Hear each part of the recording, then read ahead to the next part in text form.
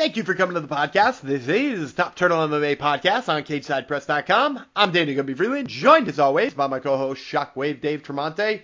The UFC back stateside this weekend for UFC 279, headlined by Khamzat Chimaev versus Nate Diaz. We'll of course be breaking down that fight as well as two other of our favorite fights on this main card. It's part of Fights, Dogs, and Parlays, where we'll also give you an underdog and a parlay that we think will make your wallet fat this weekend. Plus, as always, I'm also giving you two great interviews. Kicking off the show this week is an interview with Juicy J himself, Julian Erosa, as he gets ready for his fight with Hakeem Dawodu. He talks about that fight as well as brain health for fighters. It's a really interesting one, so you're going to want to make sure to tune in. And closing the show out this week is our interview with Darian Weeks, who also fights on this card against Johan Lionacci. So, we'll get to all that great content for you right now. The hosts are ready. The fighters are ready. Listeners, make some noise if you are ready for Top Turtle MMA with Shockwave and Gumby.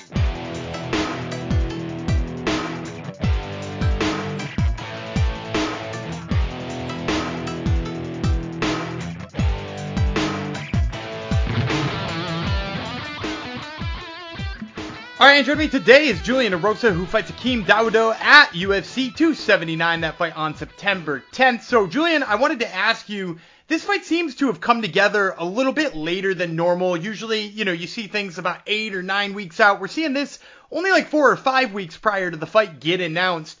Was it kind of late for you, too? Did this fight come together fast? Have you felt like you had a full training camp for it? Honestly, for me, I'm pretty on top of training in and out of camps, like pretty similarly. I don't spar as much out of camp because I feel like, I think it's a bit smarter not to, be taking as much brain damage and having as much ability to get injured outside of camp. But, I'm training about 80% outside of camp that I am inside of camp. So, I'm just ratcheting it up a little bit more. And having 7 weeks, I knew about 7 weeks out from the fight is perfect for me. I mean, I fought Nate Landwehr on 5 weeks. I fought Charles Jourdain on 10 days. I fought Sean Woodson on 3 days. So, honestly, it really doesn't matter to me about the timing per se for the fight exactly to be ready to fight. It's more about my weight. Obviously, we're all cutting weight. Everybody, I'm a big guy. I'm 6'1" at 145. So, for me to make the weight, it's always nice to have a little bit of a heads up. I've done it short notice.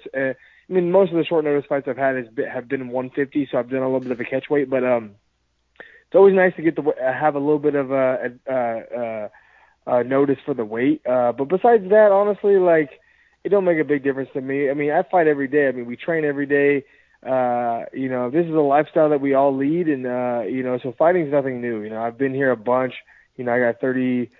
I got 36 pro fights and 10 amateur fights. So I've been here, done it, been around the block. So it's really nothing new to me. And you mentioned at the very beginning of that you like to make sure that you don't do a lot of hard sparring outside of camp. You obviously do a lot of damage to your body doing such thing. I'm curious, is that a newer development in your training, or is that something you've been doing for all 50 some odd fights that you just mentioned? No, man. I used to spar every single week, twice a week, 6 rounds on Tuesday, 6 rounds on Thursday, and now, I've kind of switched it over. Just becoming a bit older, and I know how to fight. So I don't have to simulate fights all the time, and I'm tough, I'm durable, as you can see in my previous fights. So I don't need to, break down my durability in the gym so much, so where I go out and I don't have as much ability to take those shots. And so for me, it's been more of a recent change, I would say, in the last couple handful of fights. I've been trying to spar less and spar less hard. So now I do 3 rounds on Tuesday, 3 rounds on Thursday, and that's max for me. 6 rounds a week is about max for me for the 6 to 8 weeks that I know about a fight. And outside of camps, I'll still get some touch sparring in, and I'll still get a little bit of lighter sparring in. But I'm just not trying to, get my head knocked off at the gym. You want to keep as much of that durability for the fight as possible. I love that. I love that. Now, I'm curious too. Is that a change that you made on your own, just, like realizing it's kind of too much on your body, or is that a change talking to coaches, talking to other fighters that they sort of help guide you to make?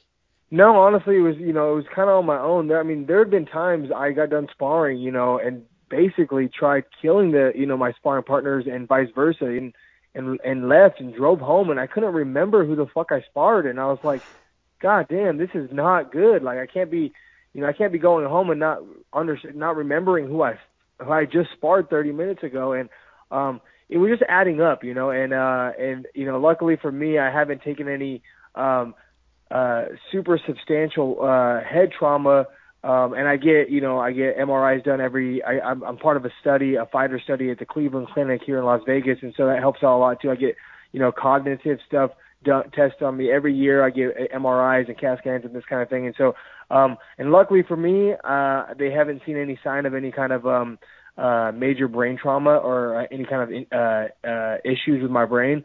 So that's been nice, but like I said, man, there's been times where I'd sparred and been driving home and be like, who the fuck did I just spar? And so that was a bit, that was a bit scary to me. And also, it seems like, especially when I was, coming up, I was like hiding those things from my coaches, so it really came down to me taking that initiative, because if it was up to my coaches, they wouldn't even know, because I don't tell my coaches these things, or especially coming up, I wasn't like telling, oh man, I got rocked that round, and I don't remember who I'm sparring and this and that. You try to just tough it out, especially at the gym. And so for me, it had to be something I had to take the initiative. And then I started hearing about, Max Holloway wasn't sparring anymore, and then listening to podcasts and hearing other fighters and kind of what they do. And it seemed like a lot of fighters were, pulling back on the hard sparring and just adding more technical stuff. And I felt like that was smart, especially getting older. Like I said, I'm not 20 years old. I don't need to figure out if this is, if I'm built for this. I know I'm tough. I've done it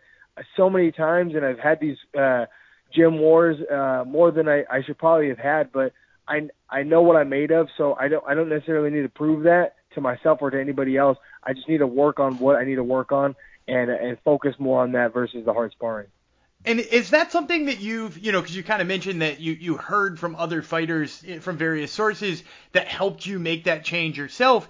Is it something that you yourself, seek to pass on to that next generation of fighters, the younger fighters maybe in your gym who are still doing, 6 to 8 rounds of hard sparring a week? Do you try to tell them, like, hey, this way isn't necessarily what you need? Yeah, I always try to tell people, I just give them, a little advice through my own experience. But, I try not to, tell people specifically what to do, because everybody's built differently. I mean, and people learn differently. And I think there is a fine line, especially when you're coming up. You really need to have some of those, those gym wars to figure out if you're made for this.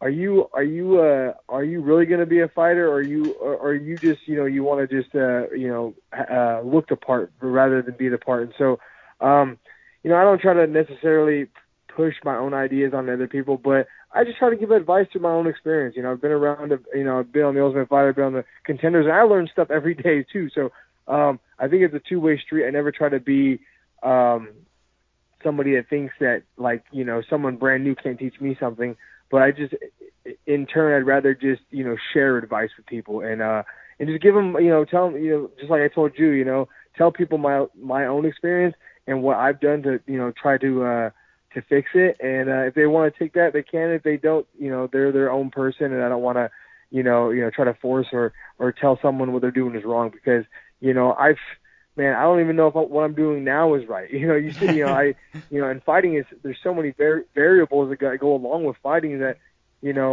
shoot, maybe I should be grappling more. Maybe I should be wrestling more. Maybe I should be boxing more. Maybe I should do this, or maybe I should do that. Like, it's still something that's trial and error. You get in there, you fight. Even now, like, even off wins, even off, obviously off losses you want to learn, but even off wins, I try to take just as much off winning as I do off losing, and use those lessons for my next fight. And so I think just being more open-minded about things, can help the younger guys. And obviously, I feel like, how they say, the youth is, or it's wasted on the young because some of these young kids don't, they don't want to listen. But when you get older, like I'm 33 now, and all the things that people used to tell me beforehand, they're starting to make sense now.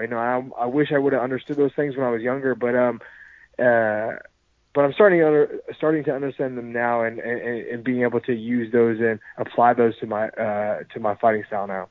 I dig that. I dig that a lot. Now, I do want to talk about those wins that you mentioned in there too at some point in time, but I want to ask one more question about this because I'm intrigued. You mentioned being in that study, the fighter study at the Cleveland. Could you tell us a little bit more about that and maybe how you got into doing that? Yeah, honestly, I moved here from Washington State. I was a struggling fighter, and MRIs are expensive, and I was trying to fight in California, and didn't have the money for an MRI, and someone had led me to the Cleveland Clinic and the fighter study they had. They would give you free MRIs every year if you were just part of the study. And so I called them, and they said that they were actually they already had enough fighters and they didn't need anybody else. And I was like, oh, okay. And then she's like, well, but how many fights do you have? And at the time I had about, I think it was like 28 pro fights and 10 amateur fights. And then she's like, well, hold on, give me a second. And then she come back and she's all like, actually, you know what? We do have room for you. And I think it was because I had so many fights that, enticed them to want to have me on there because, I think that's what they were looking for. They were looking for people who had a lot of fights and to study these guys. Because if you have no fights, if you have a minimal amount of fights, obviously it's not going to help their study as much as somebody who's got, 30, 40 fights. They can really study these guys and see what kind of damage and what kind of, things have been going on with the guys who have had, the experience. And so, luckily for me, they made room for me because of my experience. And, ever since then I've been able to,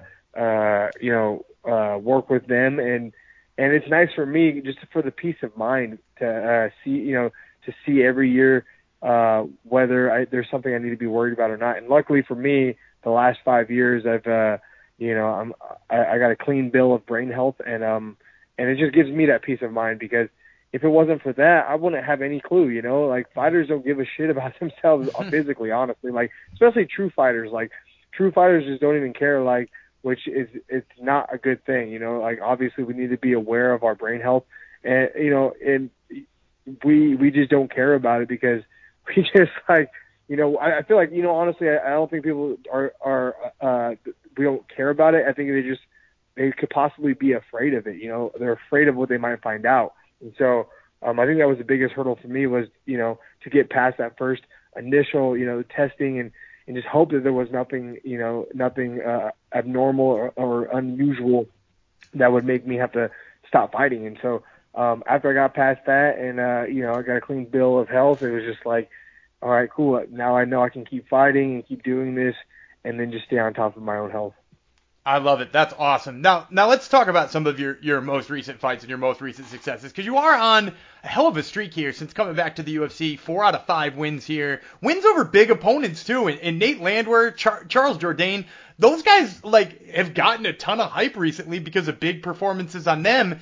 Is it cool for you to see guys that you just beat getting all hyped up, or are you one of those people who doesn't really look back at the guys you beat? No, for sure. I mean, that's they're huge feathers in my cap. And it's even the Landwehr fight, it was he beat Elkins, but it was a close fight. And, I think Elkins lost that fight because, that headbutt that happened and he was bloody, so it was a really close fight, but it wasn't super impressive by Landwehr. I mean, he was a bit brash in that fight, and talking shit and this and that. So he was a bit of a personality. And so when I got the fight with him, it was only his second UFC fight. So after I knocked him out, it was kind of whatever. But then after he beat Ludovic Klein, and then who's a savage and who's going on to do crazy things as well. And then he beat Onama, and that was a crazy fight, and it was a big opponent. And I think both those fights he might have been the underdog. And so I think he was the underdog in both those fights. So for him to go and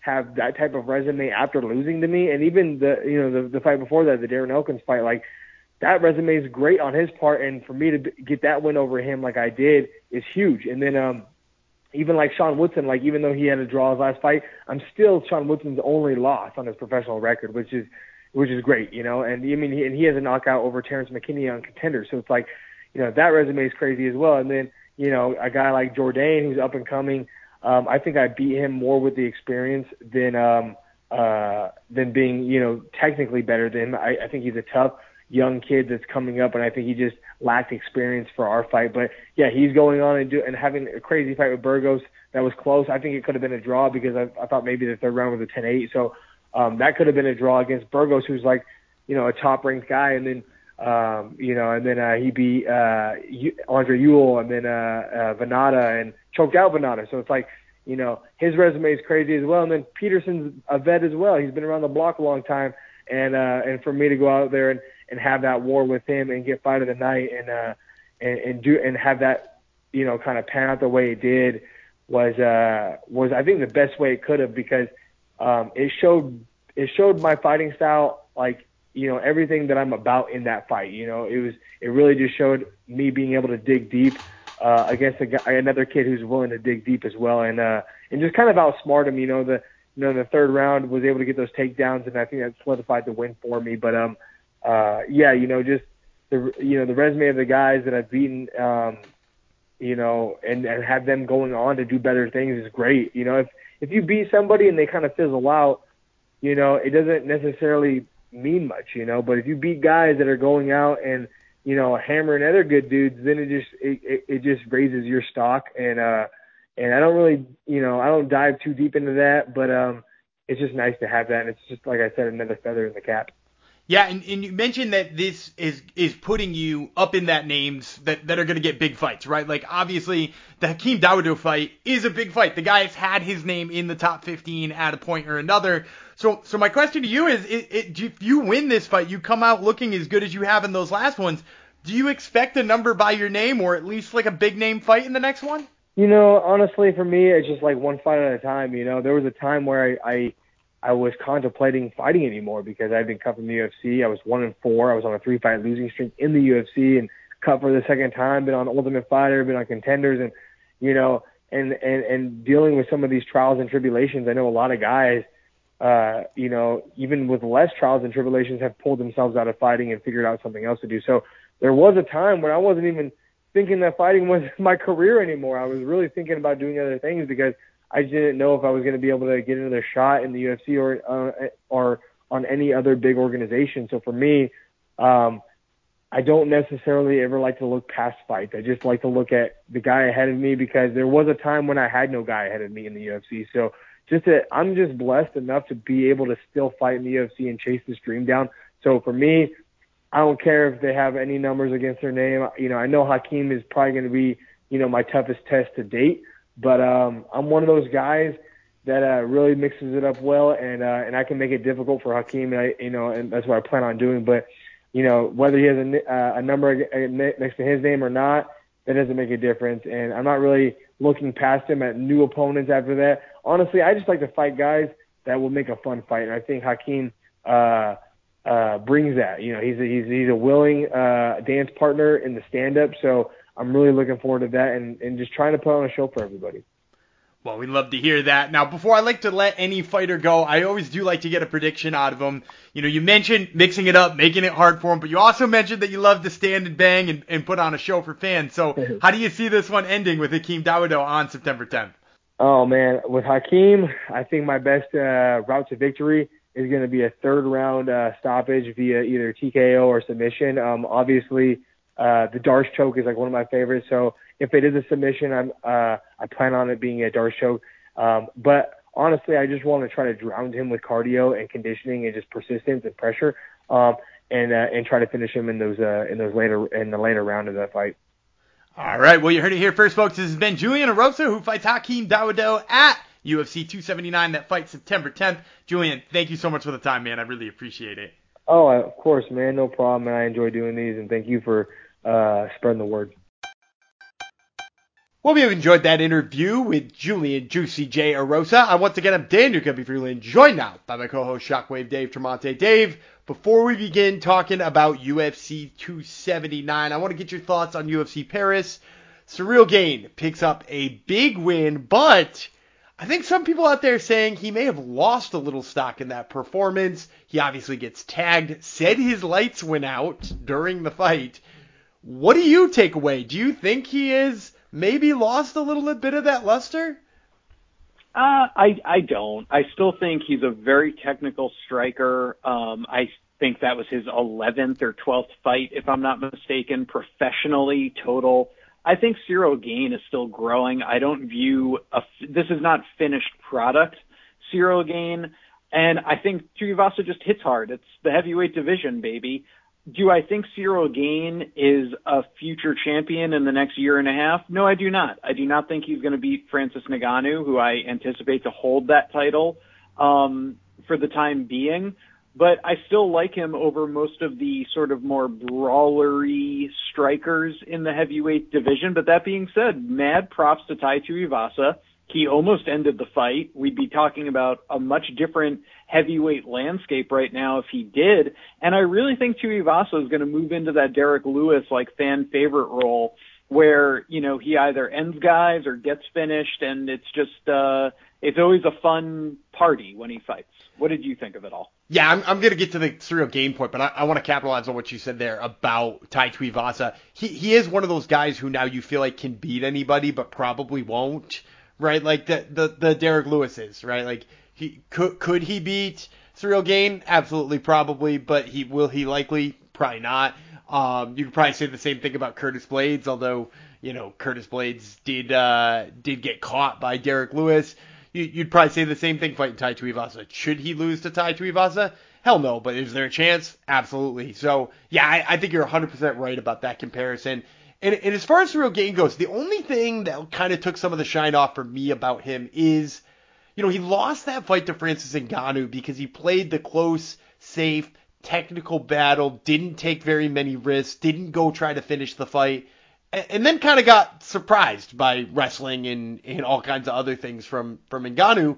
What this shows me, though, about Ciryl Gane, though, is the fact that when he decides to turn up that pressure, when he decides that he needs to go for it, he needs to get that finish, he needs to put on a performance, he leaves himself open to shit, right? Because, like, if he did that against Francis Ngannou, you know, he'd be bleeding from his ears on the canvas, right? Like, he wouldn't get a second shot like he did against Tai Tuivasa. So I lost a little bit of hope that, like, he could just have gone for it more against Francis.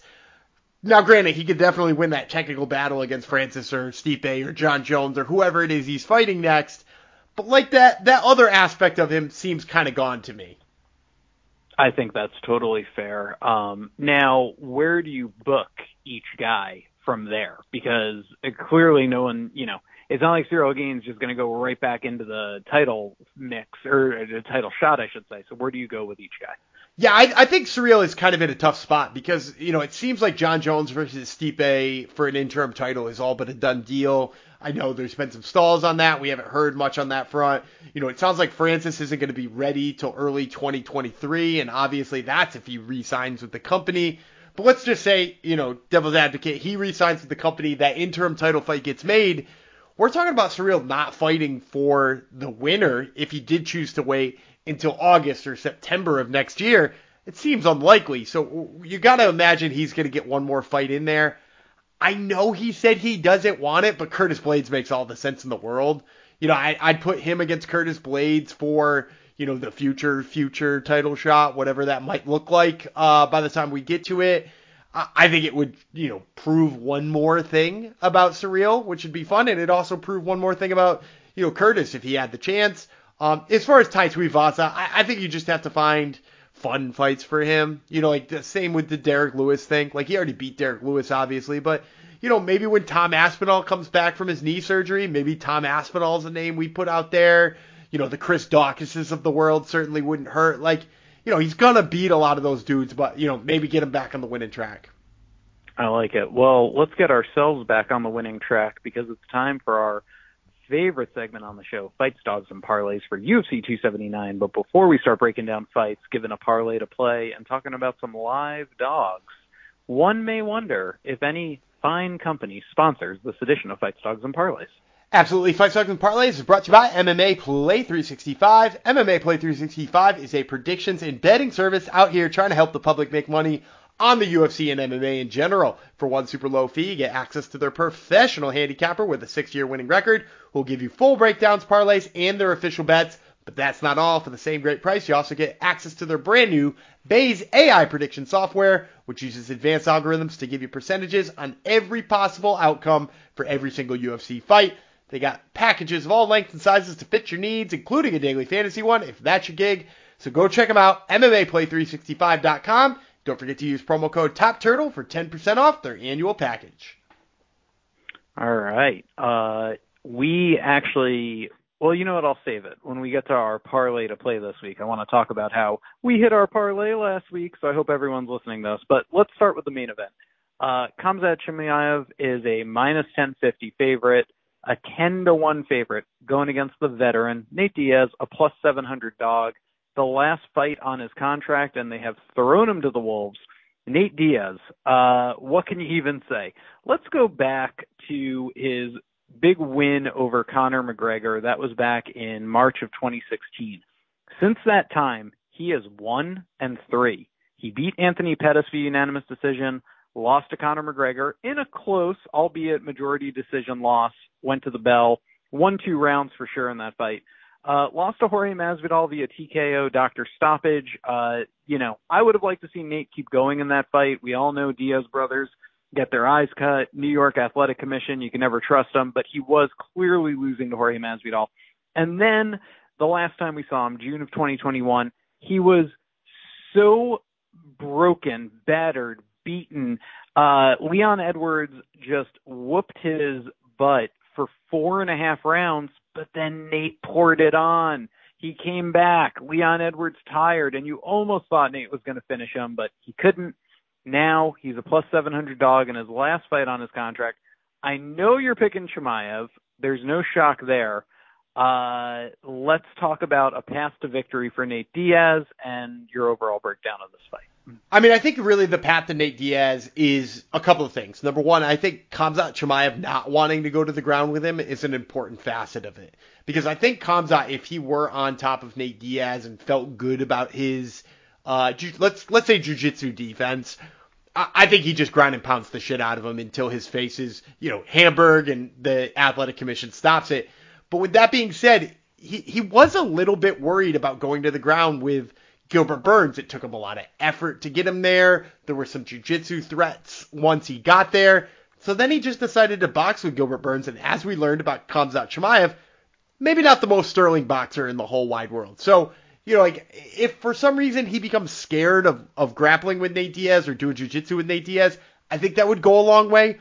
I also could see him kind of tiring. He didn't look so fresh in round 3 against Gilbert Burns. This is a 5-round fight. If it gets to the 5th round, we know Nate Diaz will not be tired. He's Nate Diaz. The dude runs triathlons, right? So if Khamzat Chimaev decides to take a more boxing-heavy approach, or even if he gets a couple of those takedowns and feels good on the ground for the early rounds, but maybe he's exhausted for round 5, you could see Nate Diaz maybe landed a big shot. He's definitely going to need to finish. This dude is not winning this fight on the judges' scorecards. So I think that's probably the path to victory. But as you said, I'm picking Khamzat. I think he's going to probably finish Nate Diaz. He's probably going to do so with ground and pound. I don't think Nate's the type who's going to get subbed here. So, yeah, Khamzat's the play all day. Yeah, it comes off the play, but if you want to, depending on how professional or, recreational of a gambler you are, if you just want to put a fun 50 down, a fun $20, you're going to a party with friends, you're a casual MMA fan, although let's face it, if you're listening to our show, you're not a casual. You're a smart baby. But that being said, Nate, round 5, finish, Nate, by just something wacky that pays out, 20-1. That's where Nate wins the fight in some insane, crazy universe where Khamzat is tired and Nate catches him in a guillotine, in a triangle, something of that nature. All right. Not much use talking more about that fight. I think the odds basically tell the story. Let's talk about Li Jingliang, though. He's a minus 305 to Tony Ferguson, a plus 255. Oh, how Tony has fallen. Once one of the top fighters in the division, he's on a 4-fight losing streak since beating Donald Cerrone back in June of 2019, which, let's face it, not what it used to be even 7-8 years ago. He lost to Justin Gaethje and Charles Oliveira and Beneil Dariush and Michael Chandler via a vicious front kick. This would be 5 in a row, and Li Jingliang does not look like he's slowing down. He's coming off a big TKO win over Muslim Salikov. He lost to Khamzat, the aforementioned before that, beat Santiago Ponzinibbio before that, and lost to Neil Magny before that. So 2-2 in his last 4 is Li Jingliang, and looking to put together a little bit of a win streak here against the fading Tony Ferguson. Who you got? So I'm going to go with Li Jingliang, and I hate doing it, but here's the facts of the matter. Like, Tony Ferguson, I don't think is as much of a shell of himself as people think he is. Like if you go back and look at that first round with Michael Chandler, he beat Michael Chandler in the first round. He was winning that fight. But one thing that you have to say about him is that he does not take a punch like he used to, right? That is a fact of the matter. He has taken some concussive blows, and it is built up on this man. And the problem is, now he's moving up to welterweight. What in the right mind is that a good move for? He's now going to be get hit by bigger and stronger people, and a guy in Li Jingliang who's got a lot of TKO finishes on his record. I think people forget how much of a finisher he is. And in addition to that, Li Jingliang, underratedly good offensive wrestler. He's a god-awful defensive wrestler, but underratedly good offensive wrestler. And I think the problem with Tony Ferguson that we've seen is as he's gotten older and as he's kind of hit that downward trend on the aging curve, we've seen the fact that his takedown defense isn't what it used to be, right? Like he can just get taken down and kind of grind it out there. And so even if the striking's not going the way that Li Jingliang wants, I think that backup plan of just kind of like grinding out a couple of rounds against Tony Ferguson, I think that's still there. So I'm taking Li Jingliang. Boom. Yeah, same here. I'm not. I mean, again, maybe it's sort of like another Nate Diaz situation. Li Jingliang tires. Tony Ferguson, funky striking, maybe catches him with the off-angle elbow, but it would be a wacky win is the way I see it going down. But yeah, let's talk about Kevin Holland, a -200, and Daniel Rodriguez, a +170 dog. Daniel Rodriguez has put together a nice 3-fight win streak here, wins over Mike Perry, Preston Parsons, and Kevin Lee all the way back in August of last year. So here we are a year later, and he's looking for 4 in a row against Kevin Holland. Holland is on a 2-fight win streak, wins over Alex Oliveira via TKO and Tim Means via Darce choke. Both those fights happened this year, so this is the 3rd time he's fighting this year. Had an accidental clash of heads with Kyle Dawkins before that. Lost to Marvin Vettori and Derek Brunson before that. So if you want to peel it back to the past 2 years, he's 2-2 and 1 no contest, but Kevin Holland finds himself the 2-1 favorite here. Who you got? Yeah, I don't like him as a 2-1 favorite here. I'm going to go with D-Rod. And don't get me wrong, there's reasons to like Kevin Holland. Obviously, he's much longer than D-Rod. He used to fight up a weight class, but look, Rodriguez has gone in there and he's really blasted some people who are pretty damn good strikers, right? Like we watched him dominate Kevin Lee, who's maybe not a great striker. He dominated Mike Perry, who just went and beat MVP in a bare knuckle boxing match. So, he's gone out there. He's pretty much beat everybody you could expect him to beat. He's got tons of volume. He can match the volume of Kevin Holland. And to be honest, I think he probably hits harder than Kevin Holland. So, yeah, I'm going to take a little stab here. I'm going to go with D-Rod. I think he hits him with enough stuff. He hits him with hard enough stuff that he gets it done here. Boom. Well, not much more needs to be said about that. Our underdog of the week is Chris Barnett, a +340. Everyone loves Chris Barnett, so make him your underdog, right? Yeah, it's part of that. Everybody loves him, but it's also a little bit of a fade of Jake Collier. I don't love Jake Collier. The dude is, if you're fading Chris Barnett because of how he looks, Jake Collier is in worse shape than him. So he's a fun Taekwondo kickboxer. He's giving you +340 odds. I think he can outstrike Jake Collier and route to a decision, but also I was just messing around with some props here. If you think he can get the TKO, much like he did against kind of the overweight Jean Vellante, that bet's off at +600. So I think there's lots of value here on Chris Barnett. I think his striking style is wildly underrated. And I think he's hungry going in there too. Obviously, he's got a lot of personal stuff that has gone on between his last 2 fights, so I'm riding with him on this one. All right, well, let's ride with our parlay to play. Let's hear about last week, which we hit, and hopefully people listened to our advice. But this week, we're talking about Irene Aldana -170 and Norma Dumont -365. Strong favorites, 2-1, 4-1, but add them together, get you +102 odds. Let's hear it all. Yeah, shout out to last week where we hit our all France parlay of Nassourdine Imavov and Benoit Saint-Denis. I believe that bet off at +110, so hopefully you were tailing on this. This one is not a big payout either. We're just still cracking the plus numbers. But I love Irene Aldana against Macy Chiasson. I can't believe it's only -170 because the bottom line is that she is just such a better striker than Macy Chiasson. Chiasson's really only path to victory here, in my estimation, is to wrestle, and Aldana knows that. So you're going to see a better version of Aldana stuffing that, and I think you're going to see her hands on display. Norma Dumont is fighting Danielle Wolf. The woman is 1-0 professionally. That one fight on Contender Series, wasn't impressed by it. I think you're going to see Norma Dumont here as a large favorite come out and just take it to Danielle Wolf. You know, take her down if she needs to, put her up against the cage, wear her out. -365 sounds steep, but when you pair it with Aldana, it gives you +102. All right, well, that does it for us. Hope you enjoyed this edition of Fights, Dogs, and Parlays. Let us know if we did you right. Let us know if we did you dirty at Top Turtle MMA on all the social medias. Gumby, we're moving on this show. We're shakers. We're movers. We keep going. We just go. Where should we go next? We're going to transition now to my interview with Darian Weeks, who fights Johan Lionesse at UFC 279. But before we get to that interview, I have to let you know this interview is brought to you by Maroon Social, Marune. Maroon Social is the one and only social media app for the martial arts enthusiast. Whether you do kickboxing, judo, sambo, jiu-jitsu, or any other martial art, you can use Maroon Social to log your training sessions, tag your training partners, log competitions, weigh-ins, and so much more. Ditch that dirty jiu-jitsu journal and get yourself Maroon Social wherever it is you download apps. Maroon Social brings you this interview with Darian Weeks. All right, and joining me today is Darian Weeks, who fights Johan Lionesse at UFC 279, that fight on September 10th. So, Darian, before we get into talking about that fight with Johan, I did want to mention, obviously you had that fight booked in France September 3rd, just a week prior.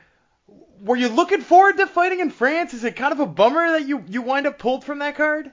Yeah, it's slightly a bummer. Everybody would like to go to France, especially when you've never been. And especially it being the first card ever in France, and not only that, in Paris, France. It's kind of something that you would like to be involved in. But not too bummed out. They put me on another great card in UFC 279, so I kind of traded a good thing for a good thing. You know what I mean?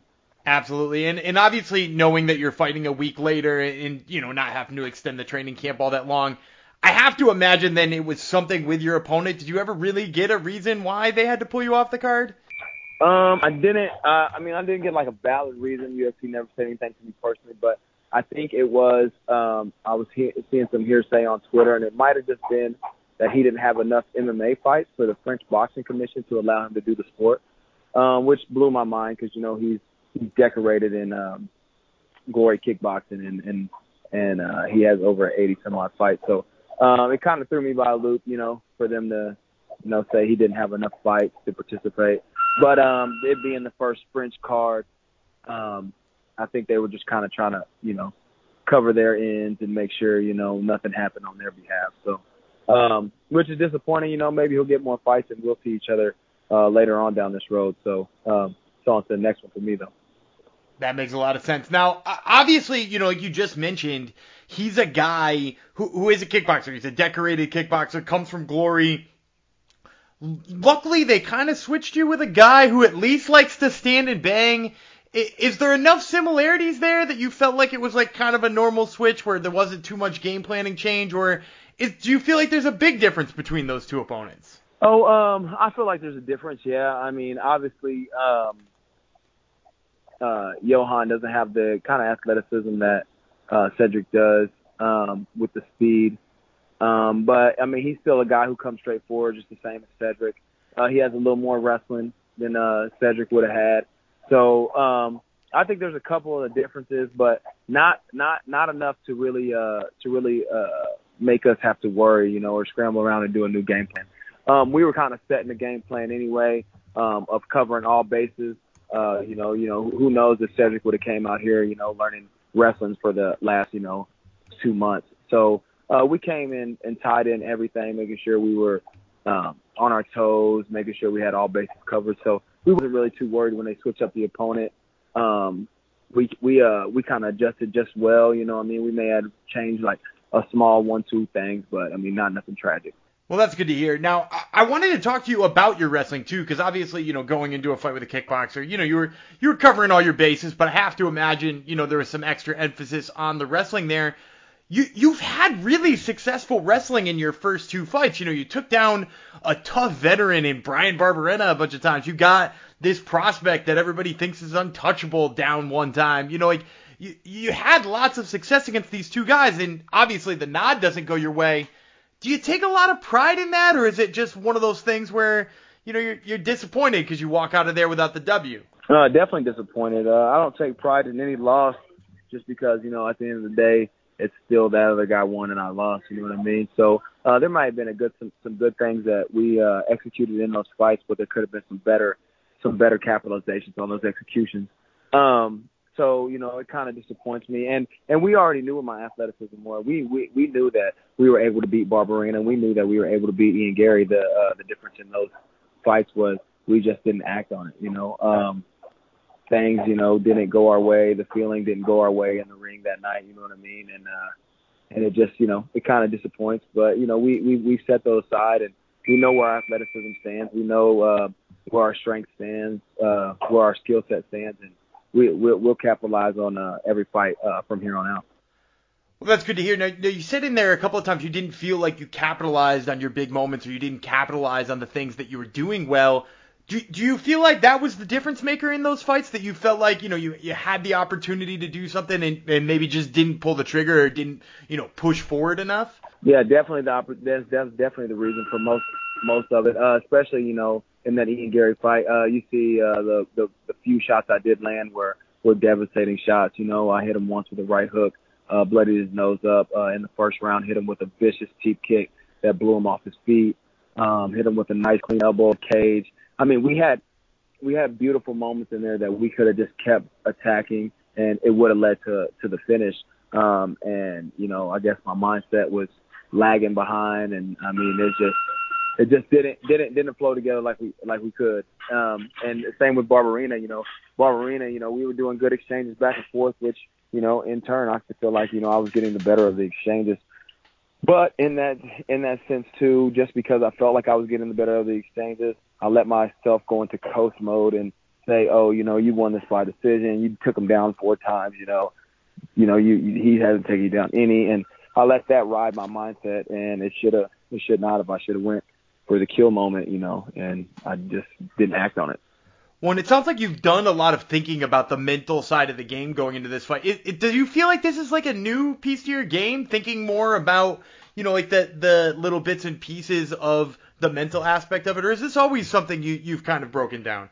I've always been a thinker in and outside the cage, but I will say that it has escalated my thought process just because of the skill level that you're at now. You know what I mean? Like, we fighting the best in the world. This is not only the best in Missouri or the best in whatever city you come from. This is the best people around the world in this sport. So it does have to. You're thinking and you're breaking down, deciphering each opponent is got to heighten because of their skill level now. Their skill level is so much higher, and also they're on that thought process at the other end too. They have their mindset breaking you down. They have coaches behind them breaking you down. So it's kind of turns into a chess match before you ever get in the ring. I love it. I love that mentality. Now let's talk a little bit about who you're going to be breaking down this time, which is Yohan Lainez. You said, not too many changes when you had to move from Cedric to him. But what did you think about him as a possible opponent, him as somebody you were going to have to face in there in the cage? I feel, he's a strong opponent. He's fishing for his first win, just as I am for his first win in the UFC. So I feel like he'll come aggressive in that point. He came very aggressive in his Contender Series, and he even came very aggressive in the fight between him and Gabe Green. maybe too aggressive because it seemed like he blew his load leading into that second round, which ultimately led to his demise. But I feel like, he's a strong athlete. He's determined. He has a strong, aggressive presence in the ring. And he comes forward and he attacks, He uses everything. He uses his wrestling. He uses his striking. He tries to swarm you. So I feel like, he's a very aggressive and dangerous opponent, no one to take lightly. And I won't, but I still feel like, we have the edge over him so far, being our athleticism, so far being, our forward pressure. I feel like we'll outdo his. I feel like we can win that battle in there. And also I feel like my wrestling will gain the upper hand in that well too. All right, well, I always like to get a prediction out of my fighters before I let them go. So tell me, how's this one end on September 10th when you fight Yohan Lainez? I don't know which round it ends, but it ends in a finish. So we're going to go in there. We're going to employ our game plan. We're going to take our time. We're going to notch away from his, skill set. We're going to notch away from his cardio very one by one, and then eventually go for the kill and put him away. All right, well, you heard it here first, folks. This has been Darian Weeks, who fights Yohan Lainez at UFC 279. That fight, September 10th. Darian, thank you so much for the time, man. I really appreciate it. Thank you. I appreciate you having me on here. And that's going to do it for another episode of Top Turtle MMA Podcast. We want to thank you, the fans, for tuning in each and every week. We would not have a show without you guys. We also want to thank our sponsors, MMA Play 365 and Maroon Social. And as a reminder, you can check us out on social media at Top Turtle MMA on both Twitter and Instagram. Until next week, I'm Danger Gumby Freeland. He's Shockwave Dave Tremonte. And we'll catch you then.